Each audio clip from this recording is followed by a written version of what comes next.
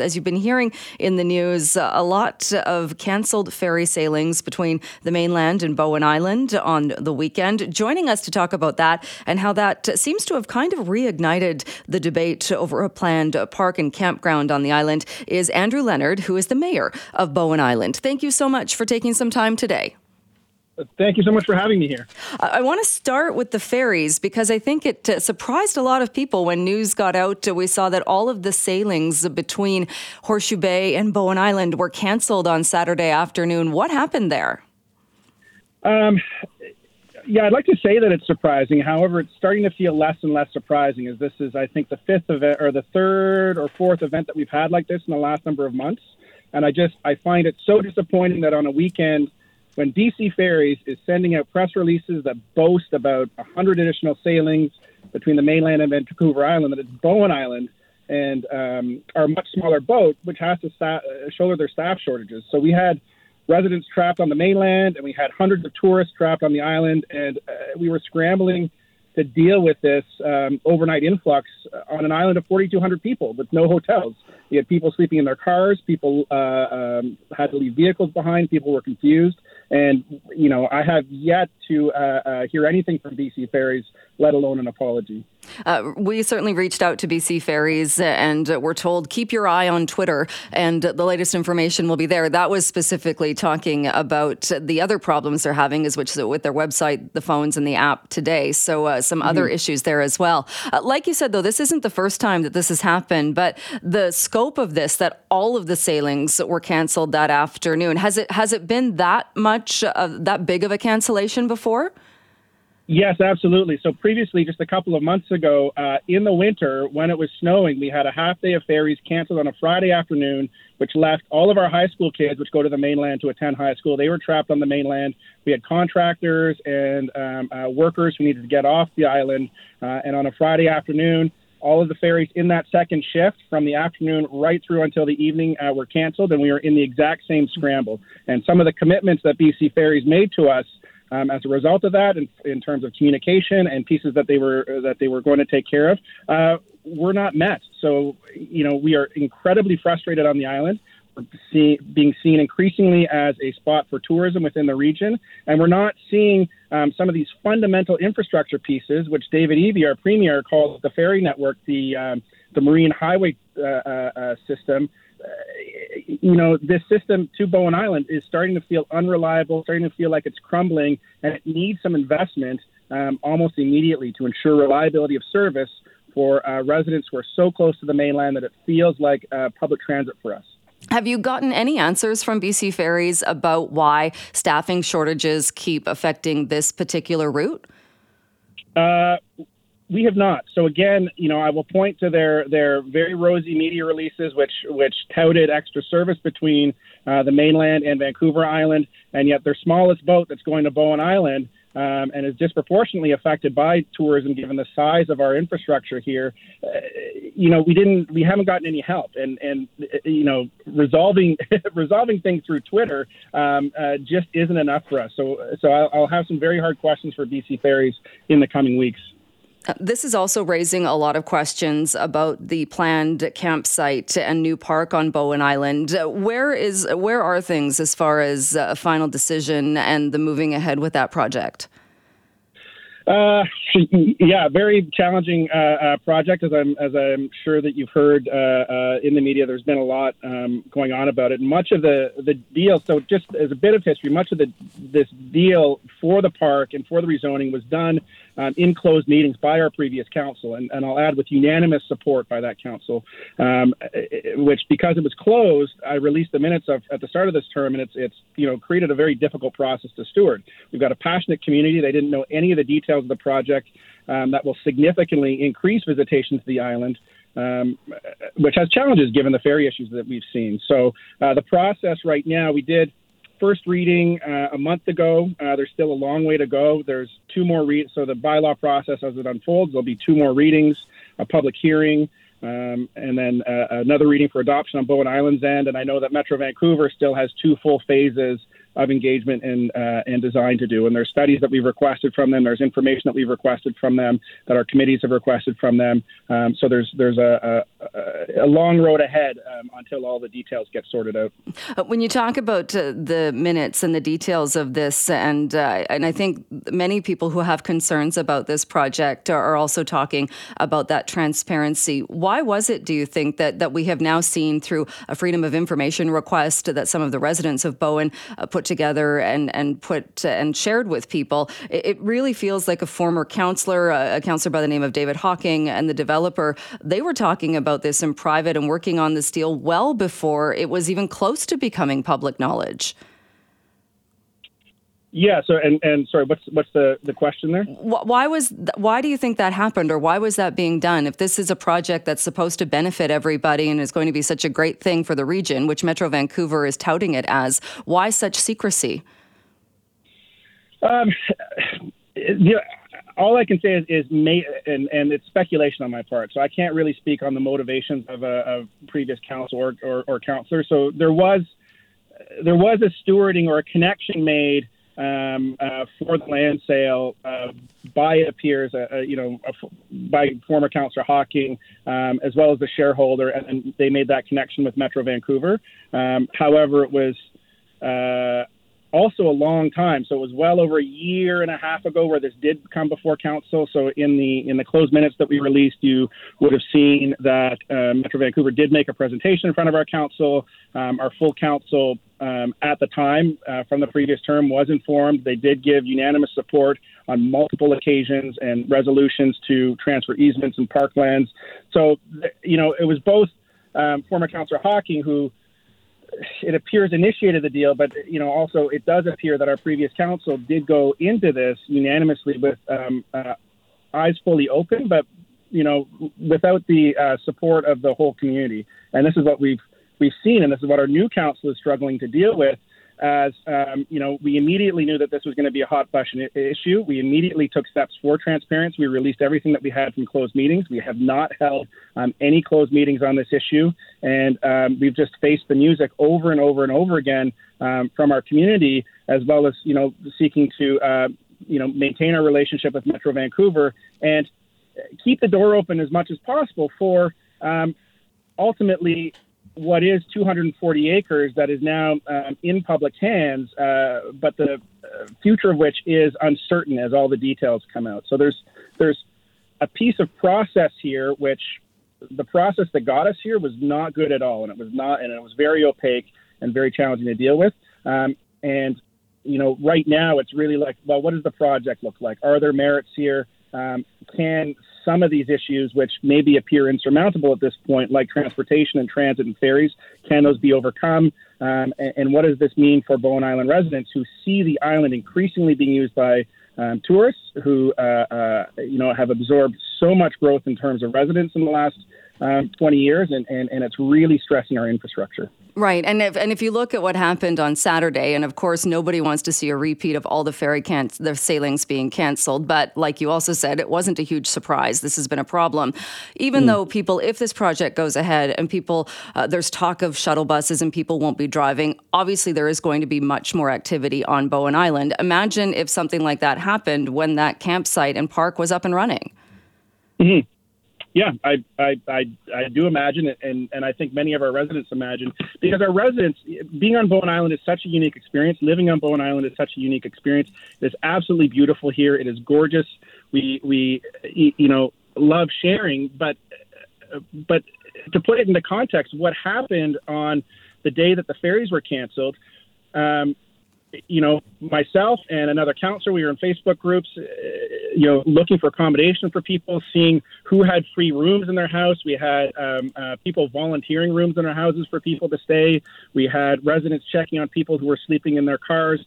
So we can rally around these types of emergencies, but when they are foreseeable, and particularly in the context of a park project that could bring up to 500 overnight visitors a night, these are going to be issues that are foreseeable. And it's not like we can't plan for them, or it's not like infrastructure can't be built out to deal with it, but we need solid commitments and answers on that before any of that happens. So because if there's ever a situation where folks need to be evacuated from the island, if there's ever a situation where we can't get 500 campers off the island, let alone the people that are coming for weddings and day hikes and coming to play golf, or coming to use, one of the 300,000 visitors a year to Crippen Park. I mean, these are all people that when the ferry goes down, it's like a highway has been washed out.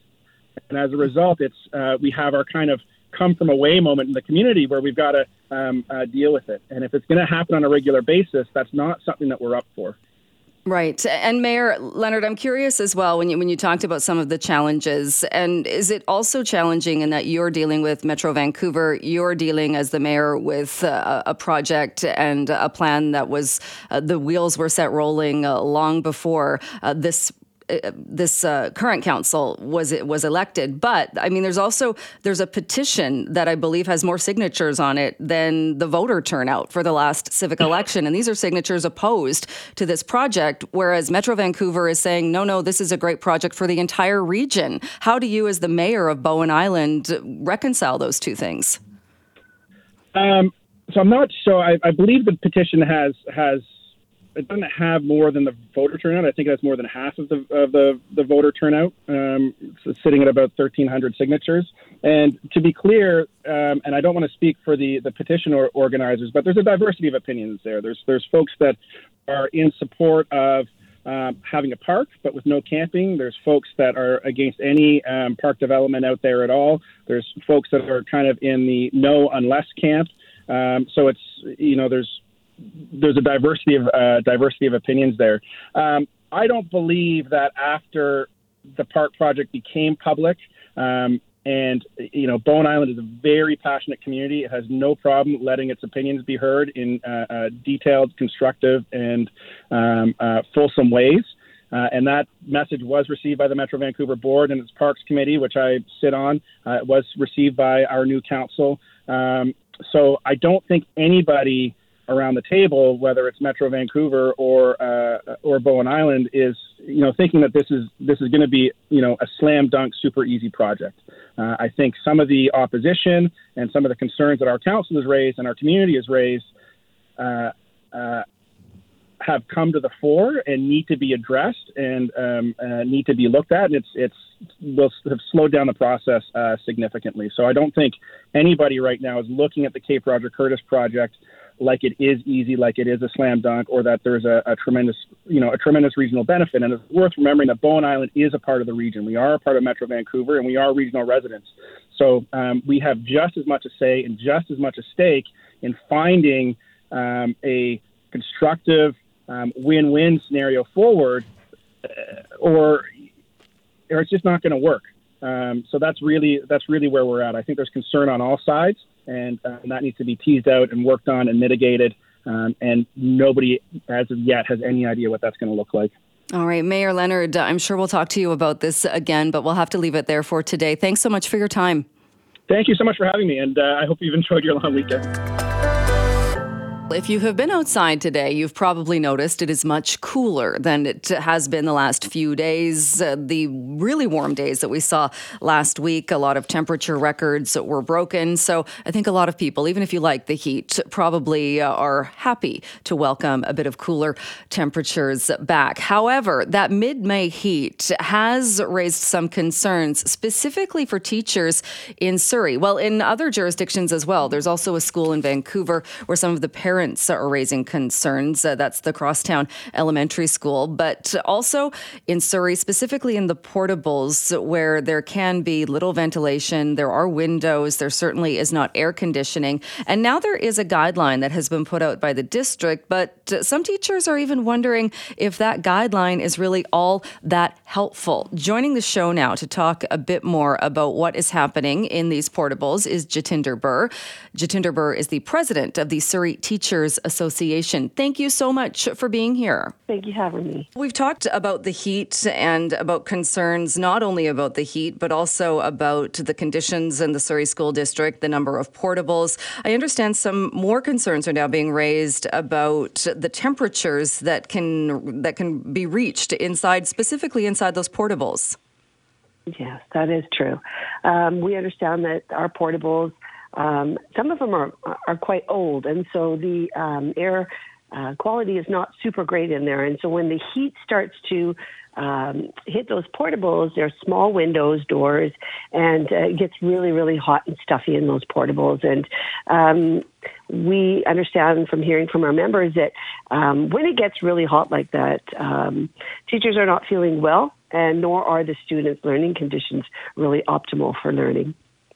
And I'm guessing that this is something that's kind of come out now, in that usually we wouldn't be talking about this hot weather or weather with this temperature, these types of temperatures, until after the end of the school year. But now that we're seeing this, or we've seen this already in May, has it become more of a concern? Yeah, absolutely. So we all know that our weather's been super unpredictable. But when it does get really hot, we don't have proper mechanisms in school to keep portables cool.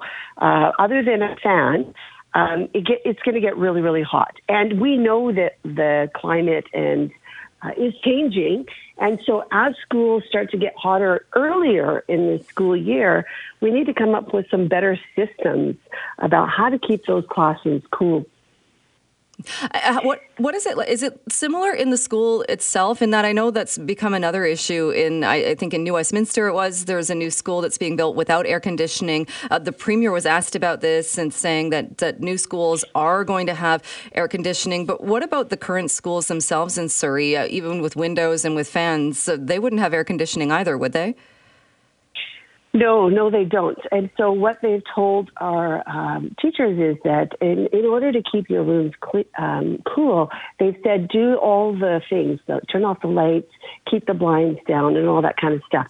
But we have a lot of older buildings, Jill, that require, sort of upgrades in HVAC. So from what I understood that the Premier said was it's up to school districts to be able to do this. But in a district like Surrey, where we can't even keep up with the infrastructure we're getting more and more portables, 400 portables to start next year. We're looking to build new schools.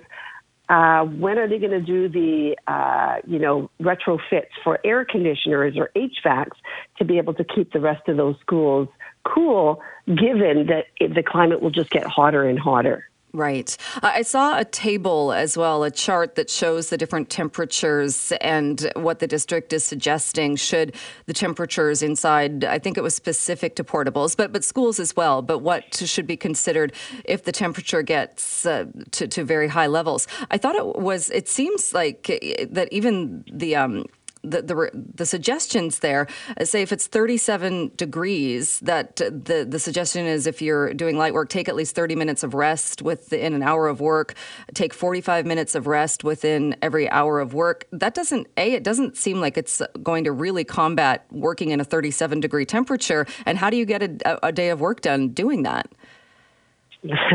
That's a great question, actually, and I would love for the district to be able to answer something like that. So when you put a framework like that in a table, it doesn't help the teachers or the students that are in those classrooms.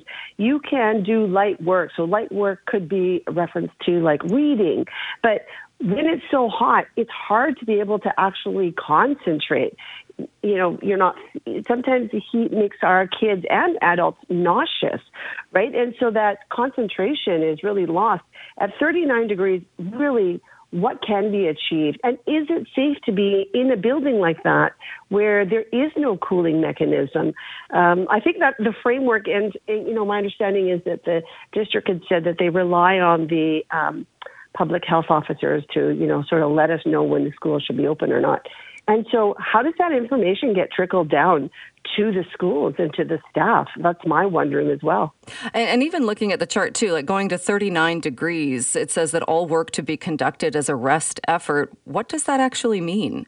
Yeah, so it's my understanding when they're referring to rest, that means that you're not getting students to do anything sort of active. So you're going to refrain from doing any kind of, let's say, physical education, or even if in a classroom where they're going there. So this one's a bit tricky because my understanding is when they're referring to the rest, they're referring to doing work that's like sit down work that doesn't require a whole lot of physical exertion. Right, which makes a lot of sense. But still, like you said, if we're seeing people that are feeling nauseous, exhausted, probably headaches with temperatures lower than that, I mean, you can imagine being inside a building that's sitting at 39 degrees. That's not good for anybody. Yeah, and Jill, I think the reality is that you can't keep anybody indoors for that kind of temperatures. And so I can see teachers relocating outside, but the problem is that we don't have a lot of shaded areas. We don't have a whole lot of refuge, covered areas where we'd be able to move the kids outside, where you can take chairs. It changes the delivery of instruction as well of what you're doing. And so it is definitely something we need to be more thoughtful of moving forward. And I'm hoping that, the school district will come up with some really good ideas, but in working in consultation with those folks that are in the school buildings. Right. And I know 39 degrees is an extreme example, at least I hope it is, that even during the heat dome, we did see hot temperatures and part of the problem with it not cooling down at night and it being so hot. Do you know how hot it got in some of the portables when we saw those really hot temperatures last week? Yeah, so from the teachers we heard from, they were talking about 30 to 32. A lot of the older portables don't have thermostats, so it's incredibly hard to actually even determine the temperatures within those portables. And so teachers have been asking us, do we need to take those thermostats into our classrooms to, gauge that temperature? We don't have enough information at this point because this is fairly new. But I'm really hoping that the school district will send out communication to our members to let them know, so what are the strategies? What are the protocols? How much heat is too much? And I'm hoping that comes out sooner than later. Right. And I know I saw as well that, certainly there was so much talk about even getting the air purifiers and that kind of equipment during the pandemic. Are teachers now doing things like bringing in their own fans or trying to bring in those cooling devices? So I've definitely heard of teachers bringing in their own fans. I'd like to know if they have the ability to bring in the portable air conditioners to put in the windowsills. But I know that, you have to get consent from the school district to be able to do those kinds of things. And so I'm not aware of any one teacher that has that, but I haven't talked to all 7,000 teachers yet either. Right. And that's also a pretty big expense. You're looking at a few $100s at least, aren't you, if you're able to set up one of those air conditioners? Yeah, absolutely. But, it's interesting. Hawaii teachers were able to get portable air conditioners in each of their classrooms because it's hot there. And as well with the climate change, that was the only way to keep those classrooms cool. And so that's my wondering, do we have the ability to bring in portable air conditioners into the classrooms? Because really for kids learning and for teachers to be able to do proper instruction, keeping them cool and safe is actually beneficial to all. Jatinder, we'll continue to follow and see what happens next in this, because certainly Surrey's not the only district dealing with this also. Thank you so much for your time and for joining us to talk more about this today. Thank you for your time, Jill. Well, we started the show talking with the mayor of Bowen Island. Andrew Leonard joined us talking about both the ferry chaos, the chaos caused by canceled ferries on Saturday, as well as the proposed park for that region. And that was that cancellation, I think, that kind of reignited that conversation. Joining me now to talk a little bit more is Michael Kale, who is a former Bowen Island councillor. Thank you so much for taking some time to come on the show today. Hello, Joe. Good afternoon. I wanted to start with the fact that there were all of the ferry cancellations, and it sounded rather chaotic on Saturday afternoon. What are your thoughts on the fact that it was apparently a crewing shortage again that canceled all of those sailings on late Saturday afternoon? Well, you're exactly right. I mean, that's what happened, Jill. It was indeed a crew shortage. But, we're no stranger to this. And nor some of the other Gulf Islands. We're no stranger. If you just look back over the last couple of months, cancellations due to crew shortage far outnumber cancellations for technical reasons or any other reasons. We haven't had extreme weather. It's a short trip between us and Horseshoe Bay. So, in a way, this is nothing new. It just came to a serious point this weekend, and it drew extra attention to a situation that's been existing for some long while. It also drew some more attention, I think, to the ongoing debate and the discussions that are taking place about the proposed parks. So when it comes to Roger Curtis Point and the idea of the park, and specifically, I think what people are, well, there's a lot of concerns, but there is a lot of concern as well about the amount of camping in that park. I mentioned that you're a former councillor with Bowen Island. When did you first learn about this, or did this start to come to the surface that this was even being discussed? Well, no. This was being discussed in 2022. Please remember that this is a direct purchase between Metro Vancouver and the sellers. They didn't need council approval to buy this piece of land. This is a straight buyer-seller acquisition. Metro Vancouver being the buyer, the sellers being the sellers, and they went ahead and they sort of working on the process of buying this land. So we were very much a third party to this, but certainly aware that this situation was being discussed in 2022. And at that time, though, when that private sale was taking place, did you have any idea, or was it made public that the idea was going to be not only to preserve this land and to keep it, but to also perhaps open it up as a campground, something that would have, I think the number went up to, was it 100 or more campsites? 100 campsites. Well, you raise an extremely valid point, Jill, and probably a very difficult one. What one was aware of and what one wasn't aware of is something I have in hand at the moment as an ex-councillor, because I have an application in front of the present council to meet with their legal team, meet with their legal advisors, because of information handed to me under the Freedom of Information Act, which gives me the greatest of concern on this very subject. And as I say, I'm hoping to hear tomorrow that I will be able to meet with council's legal advisors to see where we're going to take that information. That information, by the way, was widely circulated on Facebook, so it's no secret here on the island. And we'll just simply have to see where that goes. And I'm assuming I'm going to get access to legal counsel here on Bowen Island. If not, Jill, I think we'll be talking some more in the future. Right. And I know the information you're talking about, this was a Freedom of Information request that was shared quite widely with that group. That group has allowed me as a member of the media to be part, to at least see and to look at some of that information. Can you tell us a little bit, or even explain what stands out to you as points of concern when you look at there were a lot of emails that were released from the information that you saw? I suppose what stands out to me is I'm sitting there as a member of council, just as the present council is and past councils and future will do. And it's not till later on that I realize that on a subject I should be pretty current, there are conversations going on that I'm unaware of.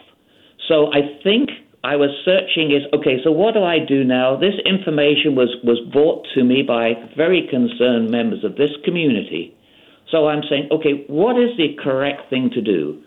So I've made application to meet with our current council's legal advisors, and I hope to get an answer tomorrow that access has been granted, so we can take the proper procedural go forward, and then it will be their responsibility, having seen what you've seen, and probably everybody on the island has seen, and then they're going to have to take it forward and make their own inquiry. But I promise you something, Jill, that is something which I am going to know about. It's one thing to not to know in the first instance, but I can assure anyone who's listening that's just not going to happen again.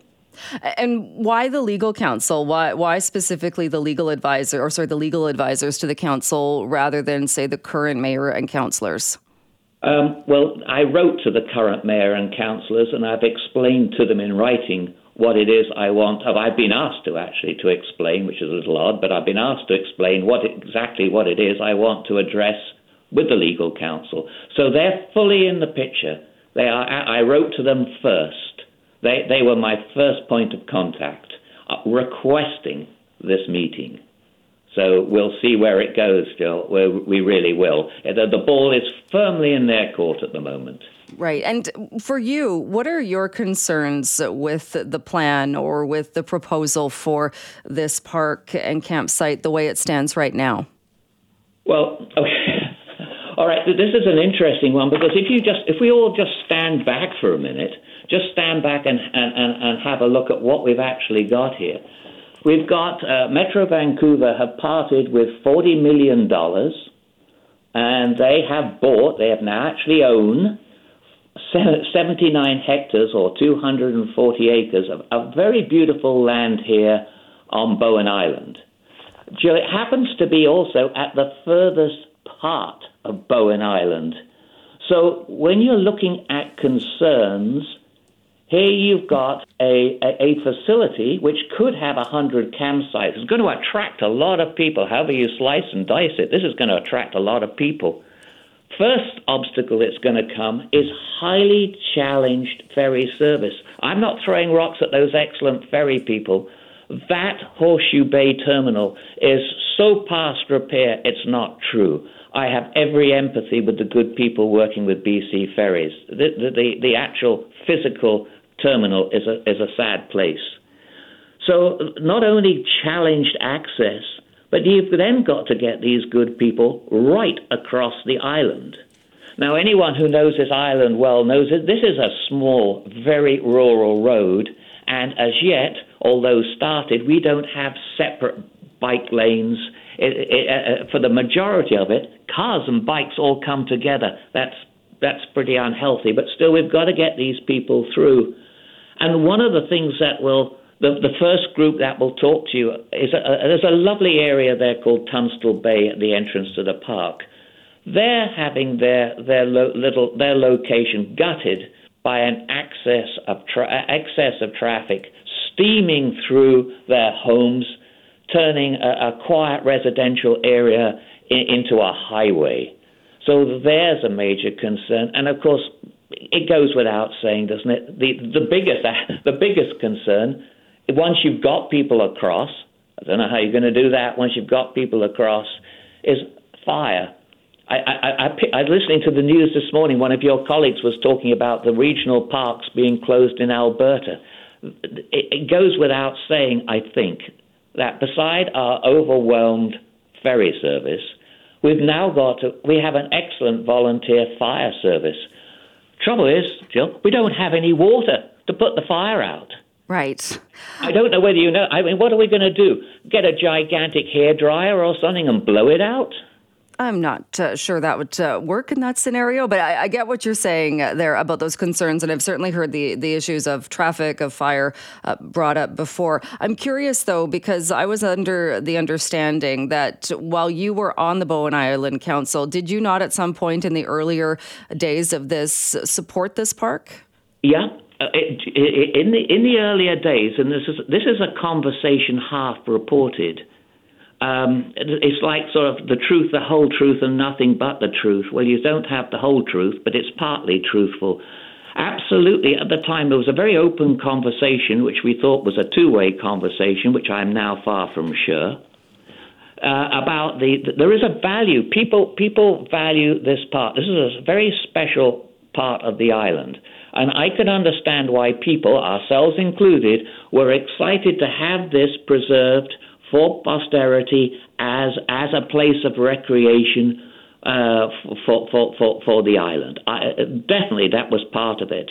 And years ago, in our OCP, sort of walk-on camping was part of it. But it was never contemplated at the time to be for 100 campsites. So the whole thing has grown out of proportion. And I'm not convinced, having spoken only last week to the seller, that originally camping was actually part of the deal. And I am confused as just to how important it is or it isn't to Metro, because if it is important, then I'm sorry, that's another discussion. So, Jill, confusion reigns here while we try to sort out just how important is camping, because here we've got 1,300 people who've signed a petition which basically says to Metro, go fold your tent. But just to be clear, I thought that you had voted in favor of the resolution, in favor of this project with the 100 campsites. Well, that part of the discussion is absolutely true. At that time, that was part of an ongoing discussion, and that's the one, of course, everybody likes to wave up at us. Okay. It's not discussed. What is not discussed is all the concerns and all the objections and all the things that Metro would have to do to actually get permission for this, including probably a new entrance to the park, including completing the across Bowen cycle path, which would have to be done, which adjoins the roadway, because it's simply not safe to bring a whole ton extra cyclists along there. So it was part of a much bigger conversation. But to that extent, you're absolutely right. It was deemed to be part of the conversation. Right. So where do you see this? And I get you're saying that you're hoping to meet with the legal advisors. We have this opposition. Do you think if the camping was taken out of this plan, would it get more support? Or like you say, there are so many issues with infrastructure. And I'm familiar with the island. I'm sure a lot of listeners are. It is that 2-lane road. You're going through residential neighborhoods to get to that part if it wasn't changed. I know they've talked about, everybody would be on a shuttle bus. That seems like a bit of a pipe dream. So where does it go from here? Yeah, thank. And by the way, I'm glad you're familiar with the island, because that makes this conversation a little easier. In as much as your question is, if camping was, if you like, an excluded activity, that would help enormously the conversation. That would take a lot of heat off things, because people are not necessarily so opposed to the provincial park in itself, certainly not opposed to the preservation of this wonderful piece of land. Turn the subject to camping, and you're going to get a totally different approach from people who live here. And as I said, I mean, that is a big no. And if it was removed, that would be super helpful. That would be a very excellent diplomatic start to future negotiations. All right. Well, Michael, hopefully we will talk to you again and have updates on this as we know more about things moving forward. We'll have to leave it there for today, though. I appreciate so much you taking the time today. Thank you. Delighted, Jill. Thank you very much indeed. Bye-bye now. Well, many people went to beaches in and around Metro Vancouver last week, this weekend, but a note also went out on social media, and this was a warning that it was swimming at your own risk if you were going to some of the beaches in Vancouver specifically. This from the Vancouver Board of Parks and Recreation saying, hey, swimmers, if you plan to hit the water today, due to lifeguard shortage, there are limited drop-in spots at New Brighton and Second Beach pools. Also, there will be no lifeguards on duty at Sunset Beach, Second Beach, and Spanish Banks West. Swimming's at your own risk. Well, that got a lot of people talking. There was certainly a lot of feedback on that. And joining the show now to talk a bit more is Michael Wiebe, who is a former city councillor and former park board commissioner, also a former lifeguard. Michael, thank you so much for taking some time. Thanks for having me today. When you saw that, the swim at your own risk, that there would be no lifeguards at those beaches, what went through your mind? It's been concerning. It's been concerning for a few years. I mean, when I was lifeguarding, we started to have to check mark everything we did to justify the reason we were there. And so that was a great time for me to understand how valuable we were. And so I fought that when I became a city council or park board and then chair of the park board to ensure we kept lifeguards at our beaches because they play such a role. So it's been a constant battle. And so recognizing I'm not there anymore to be that kind of champion from elected position, I'm not surprised recognizing where we are budget-wise and the concerns for staffing, because it does take a lot more effort to get lifeguards these days to be on our beaches. Right. And I'm glad you brought that up, because I've often wondered about that, and I've seen this argument as well, in that it makes sense to have lifeguards at community pools and public pools. These are public facilities and people are going, and there is that level of safety. But it was kind of the line in the park board tweet as well that said swimming is at your own risk. I mean, isn't swimming at a beach always at your own risk if you're somebody that's going out knowing full well this is a water sport, this is a very long beach in the city? Isn't it always something that is an activity that people should know it's at your own risk? Yes, except for the fact that at Sunset Beach, where I was housed for a few years, you play a key role of ensuring that fires have been put out the night before, so kids aren't running on flames. You're making sure that needles are picked up. You're there to ensure people understand how the flow boats are, what the currents are, the best places you'll swimming. So you can prevent a lot of risks. And you can also be there for the community to resolve small conflicts so that police don't have to be called because it starts to get larger and larger. And so they play a key role in community safety. And I think that's something we continue to put so much pressure on to the police when there are roles like lifeguards that can help deal with the small conflicts between beachgoers and between bicyclists. And so I think it's a role that as we continue to underfund, we're having to find more serious forms of enforcement. And I think that's a concern for me, is that there's a huge way of having preventative work with lifeguards. And the problem is, for 50 years, we never had a drowning. And now that we've cut back, we've had our first drowning at one of our beaches. And I think that's a concern, is that we were so good at preventing that it's tough to fund preventative work. And I think that's something we need to change. We need to do more preventative healthcare and well-being work and fund it. And I think that we need to make sure that our lifeguards are currently funded.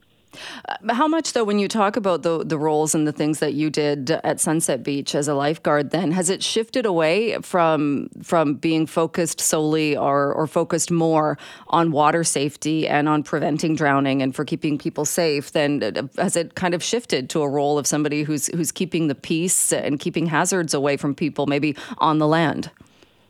I think in speaking to people that have been at that beach for 50 years, because one of the amazing things about our lifeguards here in Vancouver, there's so many people that have done it for so long. And so they tell the stories that this has always been a role. It's always been a role to make sure that they tell park board to move sand where it needs to go, because sometimes with the currents, we'll lose sand, we'll create a pocket that could be dangerous for young swimmers. And so your role is to understand the beach and see where the dangers are and deal with those dangers in an early way. So move away stuff that might be dangerous, or a log that could be something that could create an issue for a boat or hitting. And so play a very preventative role. So that's always been a big part of our lifeguards ever since the beginning, right. Kind of since the Joe Fortes days.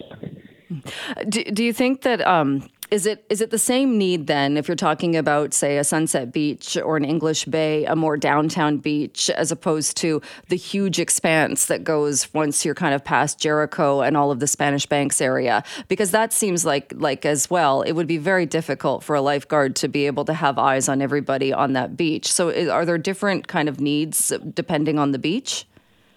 Yes, Jericho or Spanish West, where they've taken off the guard, like that beach, you're dealing with mostly separated shoulders, injuries from skimboarding. So it's kind of letting people know where, when you see skimboarders, where they should be, shouldn't be. You're also bringing in the hovercraft when there's serious issues. You're the one that clears the beach when the hovercraft comes in. You're the one that's making sure that the dogs aren't creating issues, or the kiteboarders that come through, because that's an area where you'll see someone that's just new to kiteboarding go right through an area and could cause harm, but you have ways to prevent that from happening. So, yeah, each beach is very different. You play a very different role, but you play a similar role. You're part of the community, and that's why we've community funded this, because our beaches don't make a significant amount of money, and this is something we've always seen as a value that the city's been willing to pay. And look at what our priorities are. It's been continuously underfunded, and it's something that's easy to cut because it's something that the beaches and pools are harder to cut, but the extension in those beaches, not everyone sees the value of a lifeguard there or knows what they do, and so it's an easier cut to make. Right. And do you think it is that it has been cut, or it is difficult to get people to train and to become lifeguards? It's a bit of both. So it's been a bit, obviously, the financial pressures that have been put through COVID and the amount of people coming to our beaches. Like, the numbers coming to our parks are significant. So Park Board's done an amazing job with very little extra funding and significant more people recognizing the importance of our beaches and parks with COVID. Second is staffing. And so you're seeing other municipalities pay for schooling so people can get their MLS and they can get their lifeguard training. You're seeing different groups like really do hardcore recruitment in different lifeguard school. So Vancouver, when I went through, we had a lifeguard school. And so you became this kind of way to learn, gravitated more and more people to this program, became part of the community. And then when we got rid of the lifeguard school, that really started to see a decline in the amount of people going through the program. And so I've been advocating to have our lifeguard school brought back and having a proper training and recognizing we want guards in lifeguard competitions. We want to make a culture of lifeguarding as a good employment. And it is. It's a great way for people to go through university. And most people there become paramedics, they become nurses, they become doctors. And so I think it is a great job that we should continue to promote to the next generation.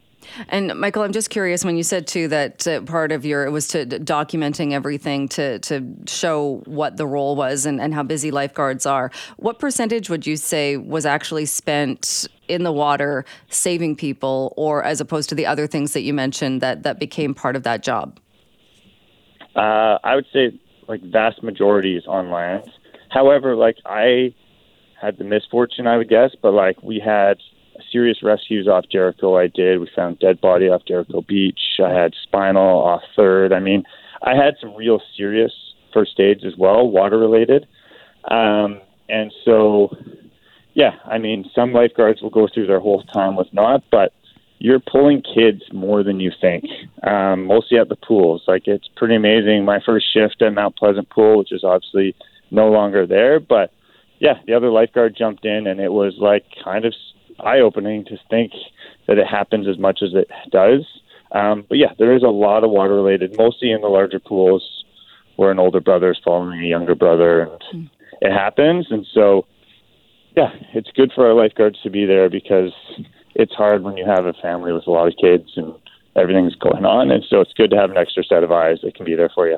Right. And I think, and again, such a difference between somebody stationed at a pool as opposed to maybe one of the beaches off the city. Just one other question about that. When you mentioned some of the more serious cases, so would that be a scenario, though, if somebody's on an unguarded beach, how much, or if there is a lifeguard there, what role does the lifeguard play? Because I'm gathering that 911 would also be called and that paramedics or an ambulance would be called as well. Yeah, but I mean, the serious one I had at Jericho, someone went in, obviously intoxicated, wearing jeans, so I was able to spot them. I radioed, and by the time I got to the person, they were already 6 inches under the water. The other lifeguard got to me within kind of a few seconds of me pulling the person in. And so, because when someone is drowning, it's actually really scary in the sense that they are trying to pull you down. And so to have backup immediately is really important. So if that's a 911 call, it's a very different health emergency than when you have a lifeguard that's able to spot it and you have backup as quickly as you do. And then you've got lifeguards from other beaches coming to support you. We used to have a lifeguard boat as well called Rescue One that we no longer have. And that was really critical because you could then have a boat come and back you up as well when you had to do a water issue. All right. Well, I'm sure we will be talking more about this as we get more into the summer weather. Michael Wiebe, thank you so much for your time. Appreciate it. Thanks for the time today.